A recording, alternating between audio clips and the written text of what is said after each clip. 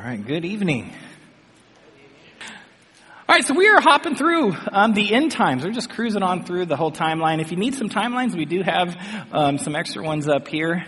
But we are now in Revelation chapter 12. If you have a smartphone and you have not signed up for the YouVersion app, please do so. All the notes, text, all poll questions, all that kind of fun stuff is on the YouVersion app. So just go to the YouVersion, type in or hit the live button, type in Cornerstone Chandler, search for the mine, and blam, there we are with all your notes. And this is another opportunity for you to be able to ask questions. If I don't cover them tonight or you don't want to do the whole mic thing, you can ask questions on there. It also gives out some prayer requests and any prayer requests we have coming from you. So that is a pretty cool app we've got set up.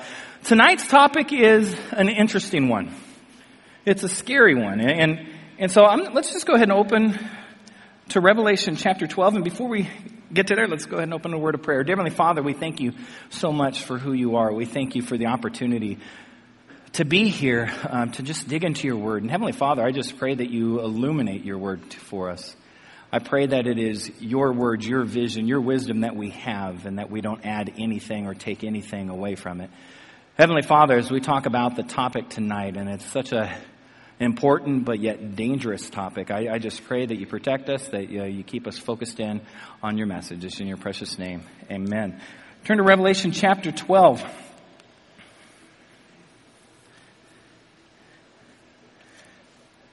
And it says, verse 1, "A great sign appeared in heaven. A woman clothed with the sun, with the moon under her feet, and a crown of 12 stars on her head. She was pregnant and cried out in pain as she was about to give birth. Then another sign appeared in heaven, an enormous red dragon with 7 heads and 10 horns and 7 crowns on its heads. Its tail swept a third of the stars out of the sky and flung them to the earth. The dragon stood in front of the woman who was about to give birth, so that it might devour her child the moment he was born." This is a good segue into Halloween. "She gave birth to a son, a male child, who will rule all the nations with an iron scepter. And her child was snatched up to God and to his throne. The woman fled into the wilderness to a place prepared for her by God, where she might be taken care of for 1,260 days. Then war broke out in heaven. Michael and his angels fought against the dragon, and the dragon and his angels fought back. But he was not strong enough, and they lost their place in heaven. The great dragon was hurled down, that ancient serpent called the devil or Satan, who leads the whole world astray. He was hurled to the earth, and his angels with him. Then I heard a loud voice in heaven say, 'Now have come the salvation and the power and the kingdom of our God and the authority of his Messiah. For the accuser of our brothers and sisters, who accuses them before our God day and night, has been hurled down. They triumphed over him by the blood of the Lamb and by the word of their testimony. They did not love their lives so much as to shrink from death. Therefore rejoice, you heavens, and you who dwell in them. But woe to the earth and the sea, because the devil has gone down to you. He is filled with fury because he knows that his time is short.' When the dragon saw that he had been hurled to the earth, he pursued the woman who had given birth to the male child. The woman who was given 2 wings of a great eagle, so that she might fly to the place prepared for her in the wilderness, where she would be taken care of for a time, times, and half a time, out of the serpent's reach. Then from his mouth the serpent spewed water like a river, to overtake the woman and sweep her away from the torrent. But the earth helped the woman by opening its mouth and swallowing the river the dragon had spewed out of his mouth. Then the dragon was enraged at the woman and went off to wage war against the rest of her offspring, those who keep God's commands and hold fast to their testimony about Jesus." Everybody go, whew! Wow. This is about the moment where skeptics go, peace out, they're just done. It's just too much.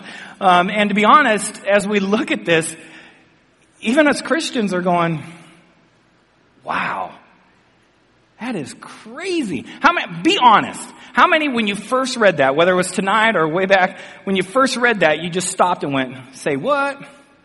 Yeah. Okay. How many go, oh, that's speaking my language. I understand that totally and completely. Very good. Tonight we're going to talk about this whole idea of the devil.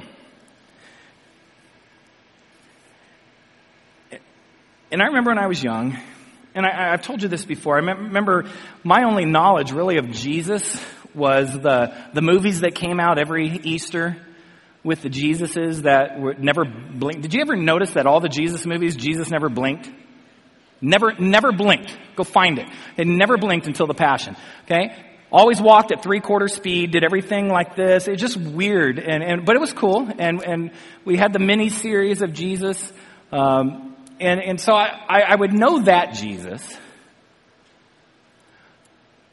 He was a little scrawnier than what I thought maybe the God of the universe would be. But and the only other way I knew Jesus was at Christmas time. On top of my grandma's TV, she had a nativity, and Jesus was a little wooden figurine. Didn't even come out of the bed; he was stuck to it. And that's all I knew of Jesus growing up. We got back from Kenya, and we were over in Kenya this summer, and we were shopping on one of the last days, and we came across this, and I know it's going to be hard to see, but this is a little nativity scene, a little Kenyan nativity scene. It's got some pretty cool figures here. Got some straw animals, and let's see, we'll set this dude right here. There's the shepherd, and it comes with all these really cool pieces. There's one thing, though, that is missing from this scene. Can anybody guess it? It's missing pretty much from every nativity scene I've ever seen. Satan. Satan. Now, that's probably good marketing. It's probably understandable why you don't put Satan there to scare all the kids, but it's amazing that how we often brush past Satan. We treat him as allegory or myth, something that you might find on the other end of the closet in Narnia. But someone who's not real. I mean, Satan isn't really real, is he? The two horns and the tail. Is that really real? In fact, George Barna, he's one of the top researchers in all the world. He's basically where Gallup left off, Barna took over, and he researched, and over 60% of all people believe Satan absolutely does not exist. Absolutely does not exist. But here's the shocking thing. 45% of born-again believers believe Satan is a myth. That he represents evil, but that he isn't really alive. Can I tell you there can be no more dangerous move to discard Satan as myth, as someone who just represents something? Satan is alive and well. Satan is alive and well. And we often leave him out. Well, tonight, John made sure he didn't leave Satan out. And he's the central character of this story. So let's look at chapter 12, and let's walk through this verse by verse, because I want you to really catch this, because it is confusing. It is confusing until you start understanding the symbolism, and not only the symbolism, where this takes place, because as we've talked, we've got the timeline going through the tribulation. And every once in a while, John takes a moment, a pause, an interlude, a parenthetical moment to say, wait a second, let me tell you about something. And he does another one of these stops, and he talks about this character here in chapter 12. Verse 1, a great sign appeared in heaven, a woman clothed with the sun, with the moon under her feet, and a crown of 12 stars on her head. A great sign appeared in heaven. She was pregnant and cried out in pain as she was about to give birth. So the first thing that we see here is John saw a great sign. Anytime you see the words a great sign, that's automatically going to tell you this is not literal. Okay? This is a sign. This is a symbol. This is symbolic of something. And for the first 11 chapters, we really didn't see that. Now we're about to see a whole bunch of lists of signs. It was a great sign. So it's not a literal woman. So who is this woman? Some have said, well, this got to be the Virgin Mary, because as you read down, it looks like the child is a representation of Jesus. Well, the last part is correct. But this is not a reference to Mary. This is a reference to Israel. This is a reference to the nation of Israel. A great sign appeared in heaven, and a woman clothed with the sun, with the moon under her feet and a crown of 12 stars on her head. She was pregnant and cried out in pain as she was about to give birth. Then another sign appeared in heaven, an enormous red dragon with 7 heads and 10 horns and 7 crowns on its heads. We are going to pass on by that whole descriptive part of the dragon, because we're going to hit it next week in chapter 13, because it's going to explain what the horns and the heads and the crowns mean. But who is the dragon? Who is it? Satan. So here we have this sign, a woman, a pregnant woman who's about to give birth, and we have another sign, this red dragon. The woman, clothed in sun. If you remember Joseph's dream from Genesis chapter 37, 9 through 11, he identified the sun and the moon in his dreams as representation of his parents. And the 12 stars representative of the 12 tribes of Israel. So this is where we think, and we most likely understand that this is representing Israel. The second sign was the dragon. And God later identifies, or John later identifies in verse 9, that it is Satan himself. A red dragon. Now we remember from the red horseman, what does red almost always represent? Blood, or bloodshed, or war. So here we have this woman pregnant, and we have this red dragon who's ready for war, ready to devour, ready for bloodshed. This woman represents Israel. And then John writes about in verse 4, its tail swept a third of the stars out of the sky and flung them to the earth. Over the next several passages, or over the next several verses, we're going to start walking down Satan's history from the very beginning all the way until the very end, which we are in. And so it's talking about Satan's tail flung a third of the stars. Remember how we talked earlier. What do stars often represent? Messengers or angels. So stars often represent angels, both good or bad. So Satan's tail flung and swept a third of the stars with him. This is representing the fallen angels that decided to follow Satan when he rebelled against God at the beginning of time, or at the beginning of creation. If you turn to Ezekiel chapter 28. Ezekiel chapter 28. And this is a prophecy that Ezekiel gave about the king of Tyre. Now this is a literal king that existed. But then all of a sudden the prophecy starts to take a little twist.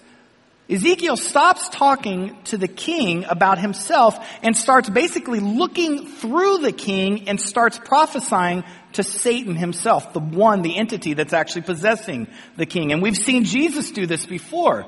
Peter would be talking to him, and then all of a sudden Jesus looks right through Peter, and who does he address? Satan. Get behind me, Satan. And so this is exactly what God's doing through the prophet Ezekiel. Verse 12. Son of man, take up a lament concerning the king of Tyre and say to him, this is what the sovereign Lord says.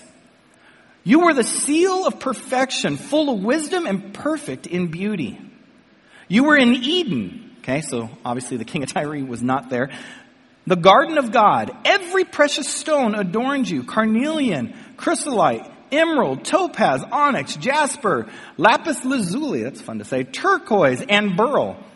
Your settings and mountings were made of gold. On the day you were created, they were prepared. You were anointed as a garden cherub, for so I ordained you. You were on the holy mount of God. You walked among the fiery stones. You were blameless in your ways from the days you were created till wickedness was found in you. Through your widespread trade, you were filled with violence, and you sinned.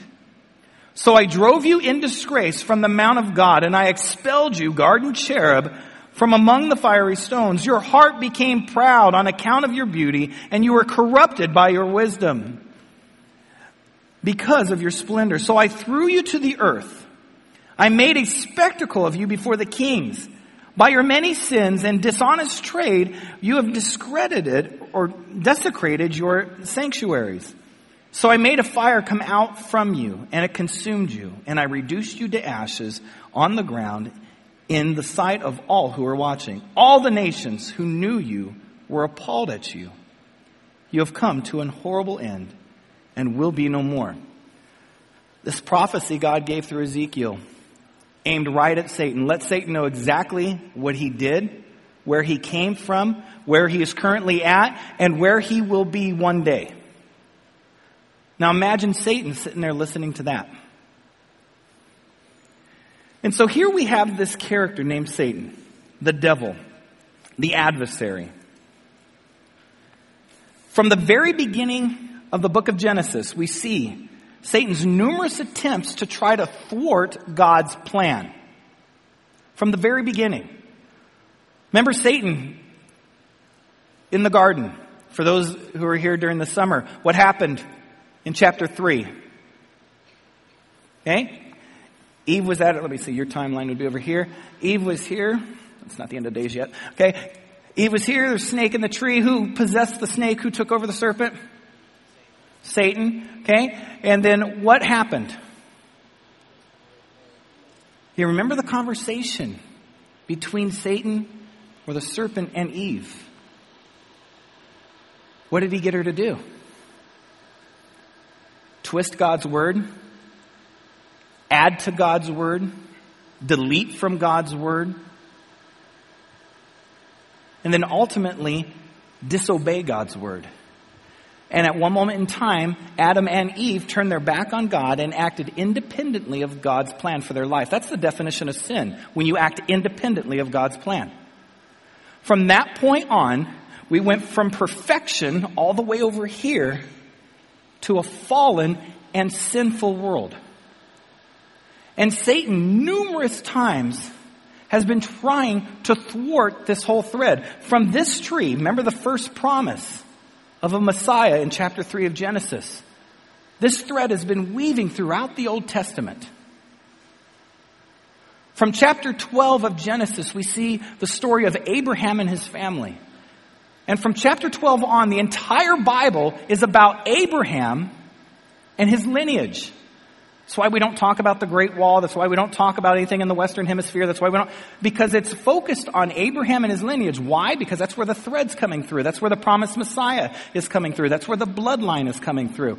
And so Satan sits at the porch of that bloodline throughout the Old Testament. Over and over and over and over again, Satan is trying to thwart God's plan. We saw it in the garden. We saw Satan tried to pervert God's bloodline through Genesis chapter 6. After the flood, we saw Satan moved on Esau, on Pharaoh, on David, Haman, and on and on and on and on again. Satan's plan is to thwart God's plan. That's what he lives for. Where does Satan live today? He roams the earth and he has residence, or he has the ability to go in heaven. And what does he do in heaven? He accuses. Day and night he stands as an accuser of who? God's people. And so from this point, remember perfection's all the way over here. From this point, everything is focused forward to the cross. Everything in the Old Testament, all the prophecies, all the sacrifices is aimed towards the cross, towards this coming Messiah.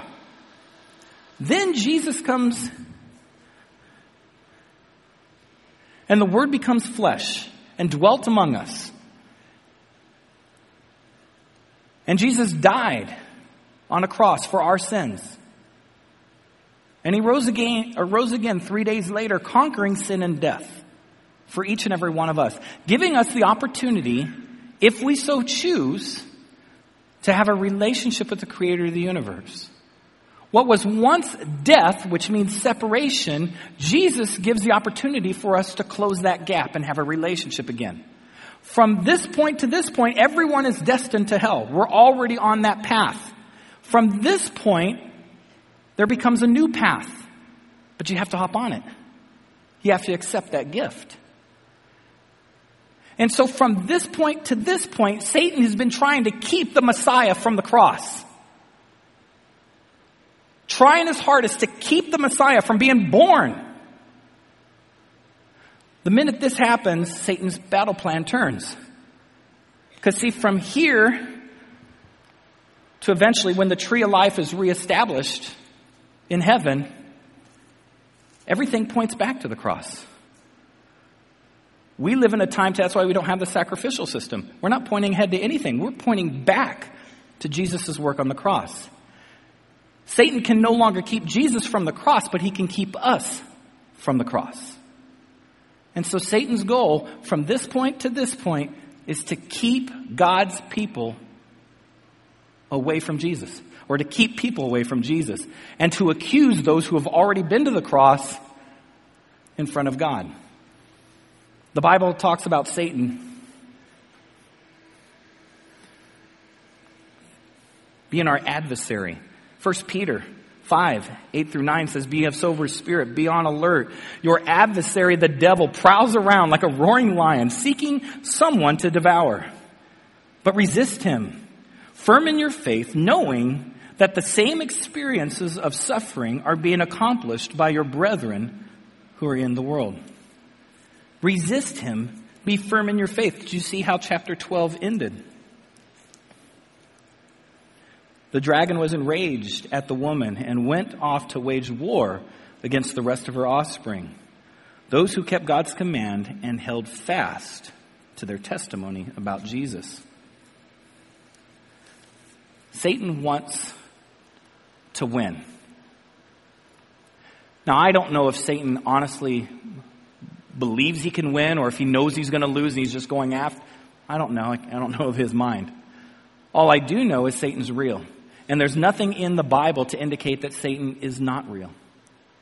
Nothing in the Bible that indicates that Satan's just a myth or a symbol of evil. Satan's made an appearance at every juncture. Every juncture. That's why I loved The Passion of the Christ. Now, it's not one of those movies where you sit there and eat popcorn, but it's really the first Jesus movie that portrays Satan exactly how he is. Right at the side of Jesus, right there trying to keep him from the cross. Trying his hardest. Remember Satan in the desert, tempting Jesus 3 times. Tempting him physically, tempting him emotionally, tempting him spiritually. All 3 times Jesus comes back to God's word. Remember the 3 times he tempted Eve? Tempted her physically, tempted her emotionally, tempted her spiritually. All 3 times she failed and twisted and added and deleted from God's word.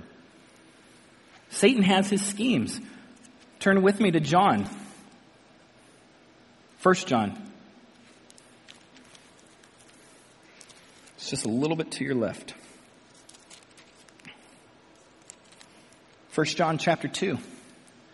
And this gives Satan's 3-prong attack.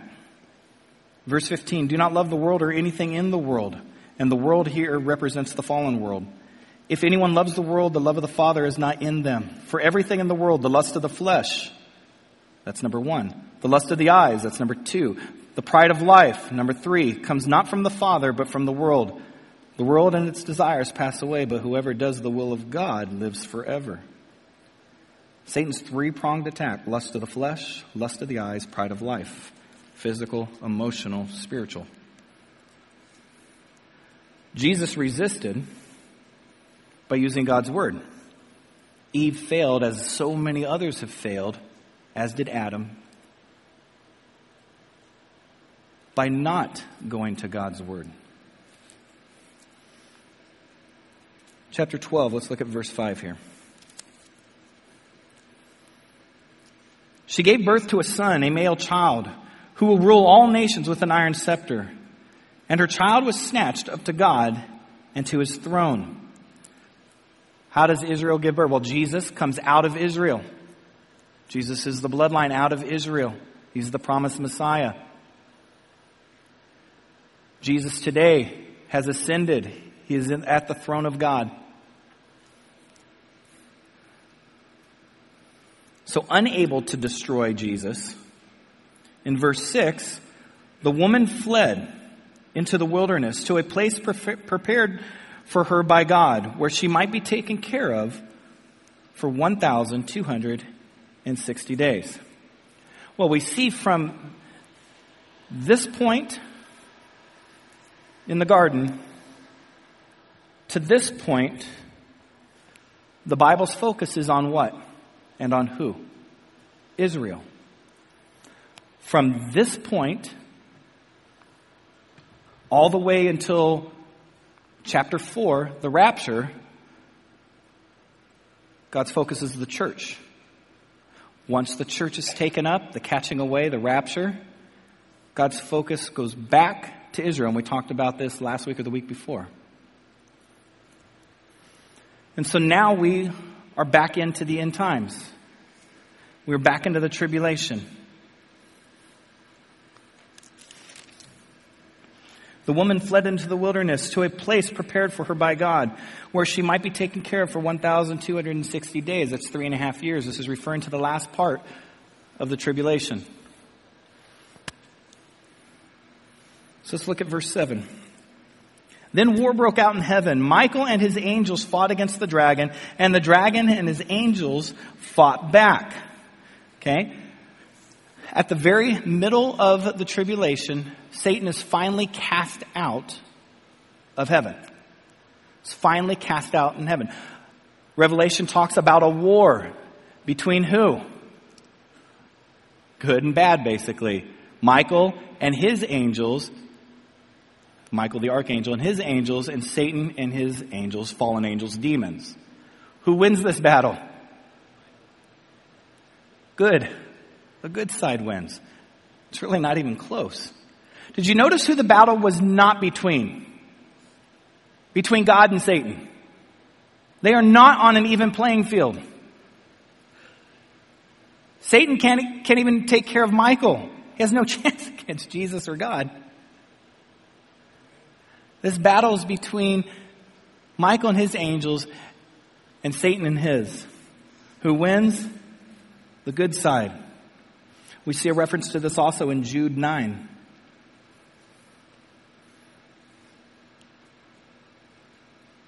Let's look at verse 8. But he was not strong enough, and they lost their place in heaven. The great dragon was what? Hurled down. That's a slam dunk. This isn't like, okay, off with you. This is he got hurled down. The ancient serpent, called the devil or Satan, who leads the whole world astray. He was hurled to the earth, and his angels with him. Gives a great description. The serpent of old, it ties in the garden. The devil, the word devil, means to slander or to falsely accuse. Gives another title, Satan. Satan literally means adversary.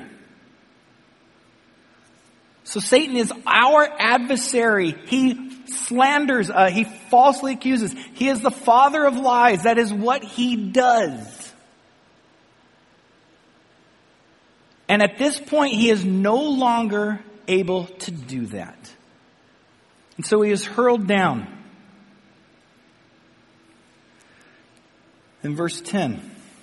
Then I heard a loud voice in heaven say, and we don't know necessarily whose loud voice this is, but we heard a loud voice in heaven say, now have come the salvation and the power and the kingdom of our God and the authority of his Messiah, for the accuser of our brothers and sisters. So this voice could represent the martyrs that we've referenced earlier in Revelation, but we can't be dogmatic on that. For the accuser of our brothers and sisters who accuses them before our God day and night, remember that's Satan's role, has been hurled down. They triumphed over him by the blood of the Lamb and by the word of their testimony. Notice what defeats Satan. The blood of Christ. Christians, Satan cannot possess you. He cannot control you. He can oppress you. But he cannot control you. The excuse, the devil made me do it, not valid. But he can cause pain. We win over Satan by the blood of Christ. Now, by the way, this doesn't mean we get arrogant about that. Now, we just got back from Jamaica, and we do a cheesy old skit down there called The Champion. And it's this battle between Jesus and Satan, and we know that technically is not, and it's a song that comes from this 80s, I don't know what he is, 80s rapper / singer, Carmen. Anybody know Carmen?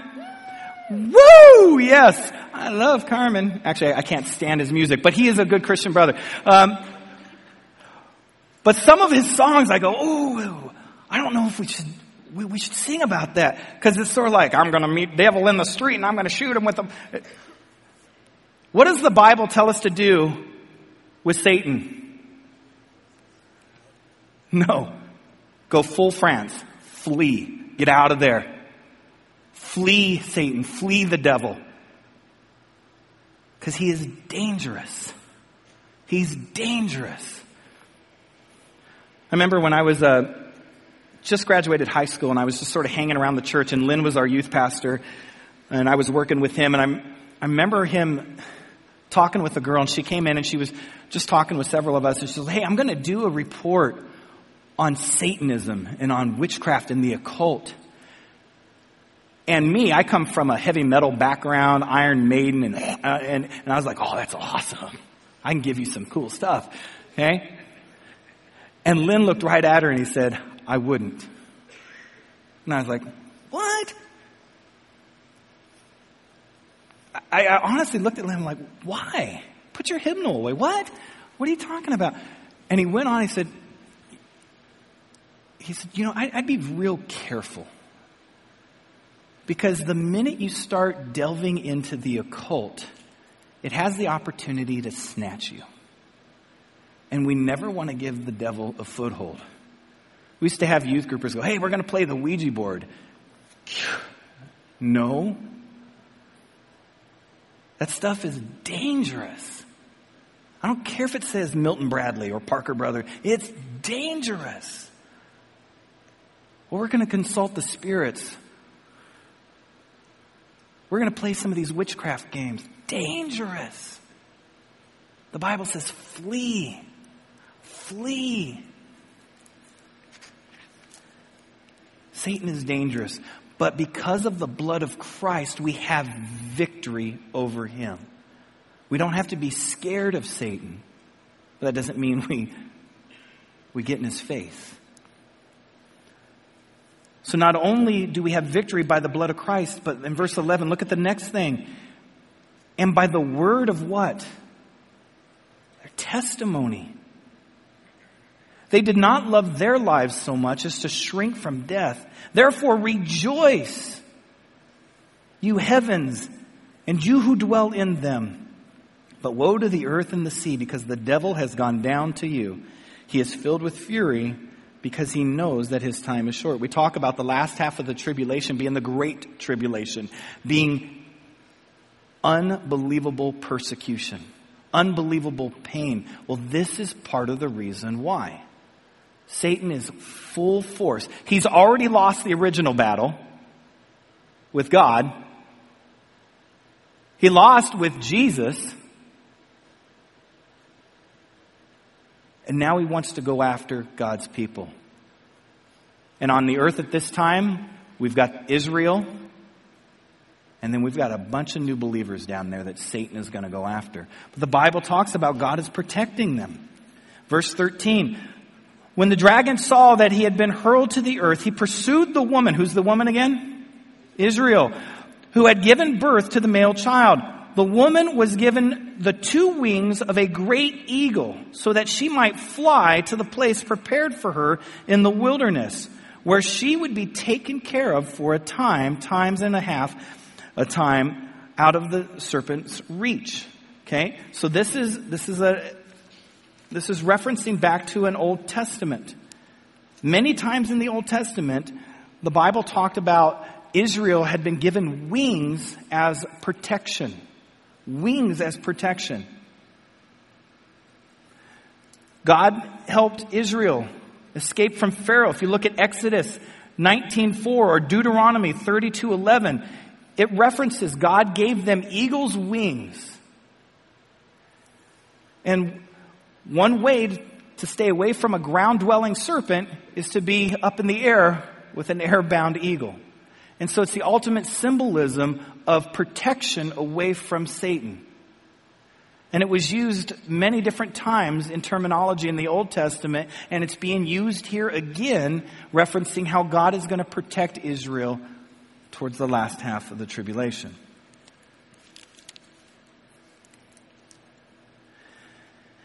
Then from his mouth, the serpent spewed water like a river to overtake the woman and sweep her away with a torrent. But the earth helped the woman by opening its mouth and swallowing the river that the dragon had spewed out of his mouth. Then the dragon was enraged at the woman and went off to wage war against the rest of her offspring, those who keep God's commands and hold fast their testimony about Jesus. So we're getting close to the end. Satan's furious because he knows, what did Ezekiel say? His time is running short. He's lost every battle he's waged. And now he's trying one last ditch effort to destroy, to devour, to go after. There's a reference there. Water like a flood coming out of his mouth. I've tried to research that. And there's differences of opinion. Some say that it's probably an allusion to some kind of army that's protecting. Some say, and I tend to probably float with this one, that it's representing the torrent is just the overwhelming evil that is coming out of Satan aimed at God's people. And then just like so many times in the Old Testament, God got rid of the evil by what? Sucking it up as the earth opens. And so apparently the earth is going to open up again and stop this from happening. So as we close tonight, before we open up for some questions, chapter 12 is a powerful chapter. It can get real confusing, and it probably still is confusing. We are going to talk about the horns and the heads and all that next week, because it's going to go back into detail on that. But again, the main thrust of Revelation is revealing Jesus Christ. Chapter 12 reveals his adversary, the ancient old serpent, the devil, Satan. From there to here, he tried to keep Jesus off the cross. From here to here, he's going after us. He's going after ministry that reaches out to people. He's going after churches. He wants to keep people from the cross. You realize Satan doesn't win if you join the occult? Satan wins if you join anything or you're part of anything that is apart from God. Whether you join the occult or a cult or atheism or any other, Satan wins all those conditions. As long, he doesn't even care if you worship him, as long as you don't turn your life over to Jesus. That's why I often tell people that go on the mission field, you are going to face a spiritual warfare. You start telling people about Jesus, watch how quick the adversary is going to be at your door. You start telling people about Jesus, watch how quickly you're going to face trials and persecutions. The Bible, again, does not promise us comfort. In fact, that's a lie. One of the biggest lies, aside from the fact that Satan doesn't exist, is that at the center of God's will, you will be comfortable. At the center of God's will, you're going to be in the most danger you've ever been in. You're going to be persecuted. You're going to be challenged. You're going to go through pain and obstacles because you've got an adversary that wants to devour you, wants to devour your ministry, wants you to focus on things so that your candlestick gets removed, if you were here for chapter 1. But if we hold firm to our faith in Jesus Christ, the blood of Jesus has already won the battle, has already won the war. And if we hold on to the testimony of Jesus Christ in our lives, in our ministries, and we flee Satan, we're not afraid of him, but we stay away from those things that could cause us to fall. Pride of life, lust of the eyes, lust of the flesh. When those things come up in your life, turn to Jesus. Turn to God's word, the testimony in your life. There will be a time, and heaven will celebrate. Heaven's going to celebrate when Satan gets thrown to earth. In a couple of weeks, we're going to talk about an ultimate celebration when Satan is no more. How amazing is that going to be when Satan is no more? No more pain, no more fear, no more hurt. And we live for eternity on this side. This is how it was designed. Everything between the trees is fallen. It's an anomaly. It's not how it was designed. This is how it's designed. And we can look forward to the second coming of Jesus Christ. Let's pray. Dear Heavenly Father, we thank you so much for the opportunity to be here tonight. We thank you for the book of Revelation. We thank you for the power that's within the words there. And Heavenly Father, I just pray that as we talk about Satan, I pray that we don't do anything to glorify him, to make him sound great. Because it's all about Jesus, Heavenly Father. Heavenly Father, I pray for those in here, myself included, who might be going through struggles, who might be going through temptations, who might be engaged in a battle. Heavenly Father, I pray that we rest upon the truth that's found in Ephesians chapter 6. That we need to stand firm against the devil's schemes. That we need to put on the full armor that is you. Heavenly Father, we thank you for your Son, Jesus Christ. We thank you that he won the war. And it wasn't even close. And Heavenly Father, I just pray for each and every person in here. Heavenly Father, I pray for those who are going to be coming this Thursday night. And I pray that your light will illuminate October 31st. Because it's not Satan's day. Every day is your day. And Heavenly Father, I pray that all those people that come will see the love of Jesus Christ in the smiles, in the fun. And Heavenly Father, I pray that ultimately someone who steps on this campus might be dealing with some struggles will turn to you. Whether it's through the ministry of this church or it's through the ministry of someone who brought them. Heavenly Father, I pray for those who are going to come here this Thursday night. Heavenly Father, we give you all the glory. We thank you for everything you've done for us. We love you and we praise you in your precious name. Amen. All right. Do we have any questions? And remember, you can email the questions. You can go on the YouVersion and ask. We've been able to get several of those. And then, of course, I'll be here at the end. Yep. I wanted to ask you, I know you didn't want to cover it right now, but 7 is a number of deity. So when you were talking about 7 heads in chapter 12, I just wondered why Satan is...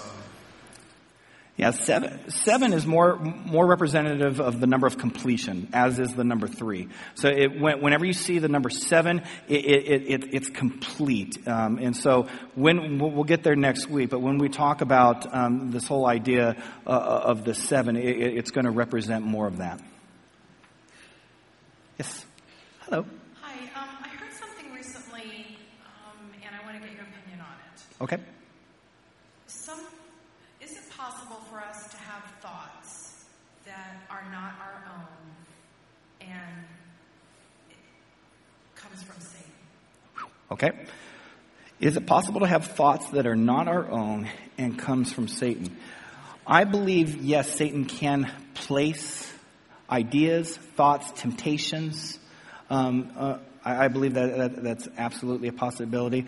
What happens, though, is because we are sealed, we are indwelled with the Holy Spirit, Satan and the Holy Spirit cannot share the same, or Satan or the fallen. And that's another misnomer, by the way. Satan is not God. Satan is not all-present, all-knowing, all-powerful. He can only be in one place at a time. So if Satan's actually tempting you, you're pretty important. Something's happening big. But remember that whole third, all the fallen angels, they have a lot of power to tempt, to place, to cause oppression, to cause sickness upon people. But if you are a believer and you have the Holy Spirit in your life, you cannot be possessed. Okay, so he cannot take over your body and go full exorcist type stuff on you. Okay. Yes. Good evening. Great study, by the way. My question was, it talks about lust of the flesh, lust of the eye, and pride of life. Well, the enemy was cast out of heaven, but was Lucifer cast out of heaven because he was proud? Okay. Satan fell because ultimately pride. When you break down sin, we look at in 1 John 2, 15 through 17, and we see the three prongs, the lust of the flesh, eyes, and the pride of life. And almost every sin you can think of are going to fall into one of those three categories. But those three categories fall under pride. Okay? It's basically acting independently, putting yourself on the throne above God, placing yourself above God. Satan's sin, his fall, was placing himself above God. And so that's where that happened. Now, Satan has not been thrown out of heaven yet. That is a future thing. He still has access to accuse and all that kind of. Yep. I'd just like to ask a question about in the last days when people are seeing the horrific things that happen. I was told somewhere in the Word that it says that even people won't be able to commit suicide just to get out of it. Yeah, well, we actually talked about that, I think it was right before the break. There will be a time where people are going to be wanting death, and death will not find them. So yeah, that's absolutely biblical. And I can't imagine what that looks like. I don't know if it's like, Groundhog Day, where you step in front of the bus and bing, bing, bing. I don't know what that is, but death's going to elude them. Yes? You mentioned fleeing Satan, and it's a great idea. I get that. However, James 4:12 says that if we're submitted, therefore, to God, if we resist the devil, he will flee from us. Absolutely. So here's what I mean by fleeing. Resist, obviously, is turn away. Because anytime Satan is getting a grasp on you, most often your back is turned towards Christ and you're facing straight at Satan. So anytime, that's what repent means, is to turn. The minute you do this, you're in the right position. Your back is, you're fleeing. So remember Joseph fleeing from the temptation. You're turning away, you're repenting from whatever Satan's up to or whatever his minions are up to, and you're resting, you're standing firm, as it says in Ephesians, in the Word of God and the testimony of Jesus. And so that's what I mean by that. So, but great point. Okay, a couple more and then we can get them. Yep. You made reference to any additions to the Bible, saving wins. So what does that mean for people like Mormons? Okay. All right. So, add to the Bible. Okay. So we're going to actually, I'll hit that. I'm not going to flee from that. But we're going to get to that at the very last week about what it means to add or take away. But as we talked about earlier in Genesis, remember what Eve did. She twisted God's word, and Satan twisted. And Satan can do that through lies. He can also do it through truth. Satan will tell true things. He'll twist it out of context. But if you look at chapter 3, and I think it's in verse 17, how Eve twists it, and she adds the point, well, we can't even touch the tree. And God never said that. God never said that. And so that's what happens when we start adding or deleting from God's word. We open ourselves up to Satan. And that's how cults start. You get someone, they're mad at the church, they're mad at the estate, whatever it is, and they go, you know what, let's start a small group here. By the way, some of Satan's best places are in small groups. Some of Satan's best victories happen in small groups. Now, right now, Steve is turning over, but I'm not saying small groups are bad. Small groups are powerful. But be careful what's talked about. Be careful the gossip. Be careful because, and that's how a lot of cults start. You get this dynamic leader, and he goes, you know what? That's baloney. Let's start meeting over here. And then all of a sudden, they start going through it. And most often it starts out with the word. But they take it out of context. And before you know it, there's magazines printed. And all of a sudden they've got this whole new doctrine. And then eventually they have to create a new Bible. And they have to... One of the telltale signs of cults is adding new truth and changing. The Bible is the Word of God. It does not change because God does not change. And so be very careful. Mormonism is a classic example, and I'll say it, of a cult. Someone who is added to the Word of God. Their Jesus is not the biblical Jesus. It is a huge victory of Satan. But listen to what I'm saying. Mormonism is evil. Mormons are not evil.